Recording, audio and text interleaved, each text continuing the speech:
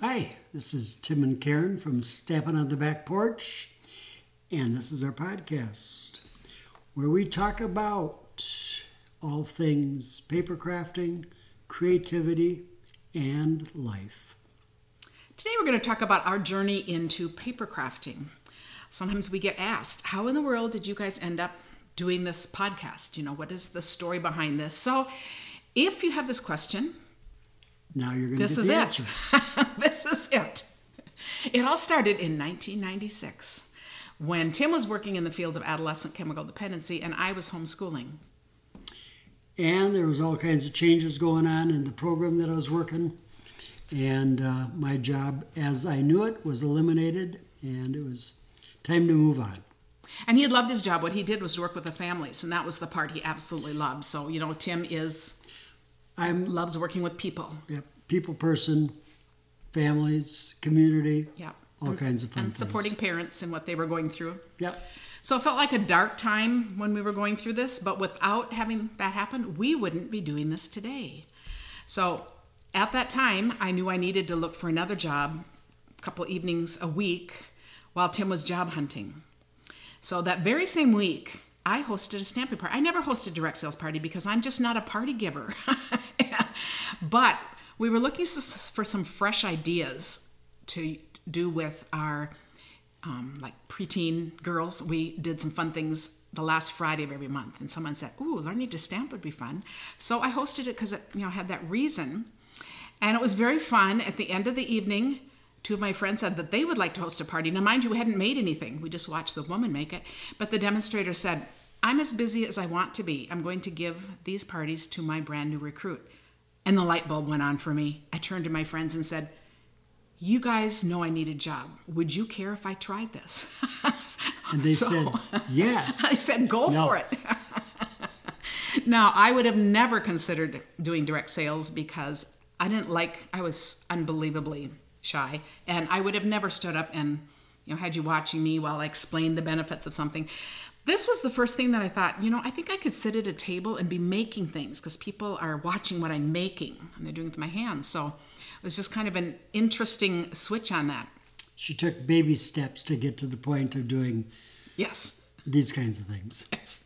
So now keep in mind, I had never stamped, but it didn't look that hard. I was a quilter. Quilting has been my other love. And so what appealed to me about the cards was still working with patterns and colors and, design, those elements. And after all, it didn't look so hard. So my kit came, and 2 days after that, I had a string of parties booked. So I got together with my sister to just make some cards.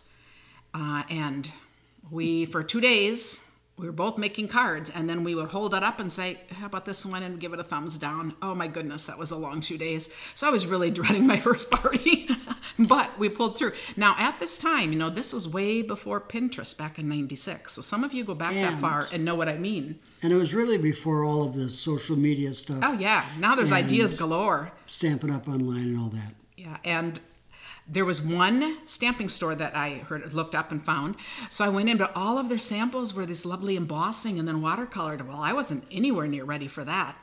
So I went ahead and did this anyway, and it worked. Now, of course, a lot of us talk about this. We wish we'd kept some of those early cards. I'm sure we would be so embarrassed by them. So if you kept yours, that's fortunate. Love to hear about it. And, card making has come so far since then, but that's a story for another time.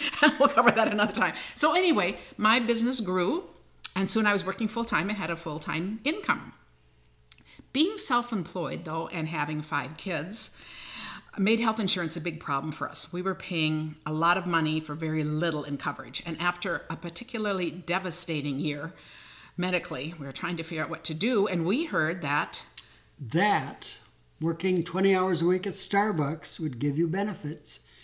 Health and life and everything else is really a good deal. You went in the very next day. I did. And was interviewed, and I got hired on Christmas Eve. And I started out at 98th and Lindale in Bloomington, and then I moved to the store that I retired at 16 years later. So for years, I was doing 3 parties a week and also classes in my home.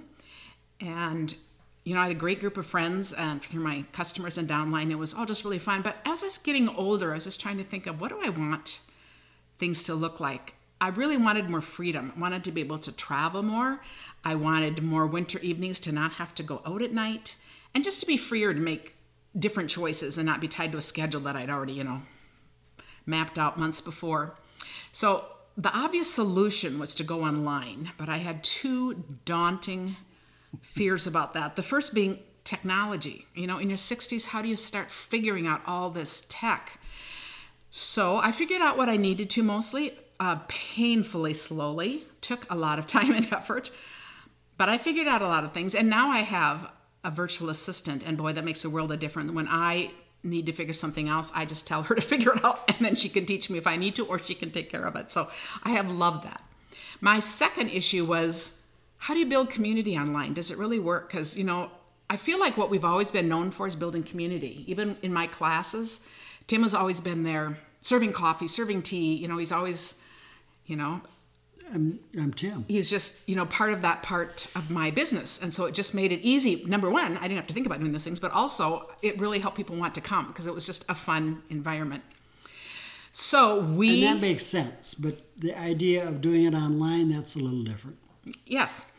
And about 2 years ago, when we realized that we really didn't need, we hit that Medicare age, so we really didn't need the Starbucks insurance anymore. We decided it makes more sense to Tim come home, and we work together on this. We combine our things. So our new business model became, we rent a church several times a year, and we do bigger events. And there, I work for Karen, serving coffee, cleaning, setting up and taking down too. Yeah. Yes. I'm the gopher, the grunt. Yep. And mixing with people, just talking Yep. and making comments, which is really awesome. Then I have a group of 10 women and then another woman that comes another night that all help me with cutting paper, putting together card packets, and once a week. And for that, I cook I think they come first cooking as much as possible. and I make coffee from Starbucks. Yeah, so he's just serving us, and it's really fun. And he often tries new recipes. Sometimes they work, sometimes they don't, just like his card making, but it's all good. It's part of the fun. You never know what you're going to get with Tim. That's right. And the most important change we made is we started doing Facebook Live together. That has made absolutely the biggest difference in our online business. And we have found we can build community doing this. One time together, the next time Karen did it by herself, and that community said, "Where's Tim?" So I told Tim, okay, you're part of the show now, so we're a team. But that really makes it fun. And then we have this online community, the Back Porch Stampers, which is just really an avid group. But just going back and forth and getting to know people, and now as we travel, meeting as many people as we can. We love our online community, and we love that it can work this way and that we can help other people develop online community too and welcome them to ours. So, because we love doing this, the whole community aspect, and because we talk to so many card makers all over and in our travels and online, and we learn so much from each other, not just about card making, but all kinds of things we talk about, we just decided to branch out and start this podcast all about card making, creativity, and life. So if you aren't a part of our community already, we just welcome you in. We love getting to know our followers. And that is the story of how we got here today. Thank you for listening. Thank you.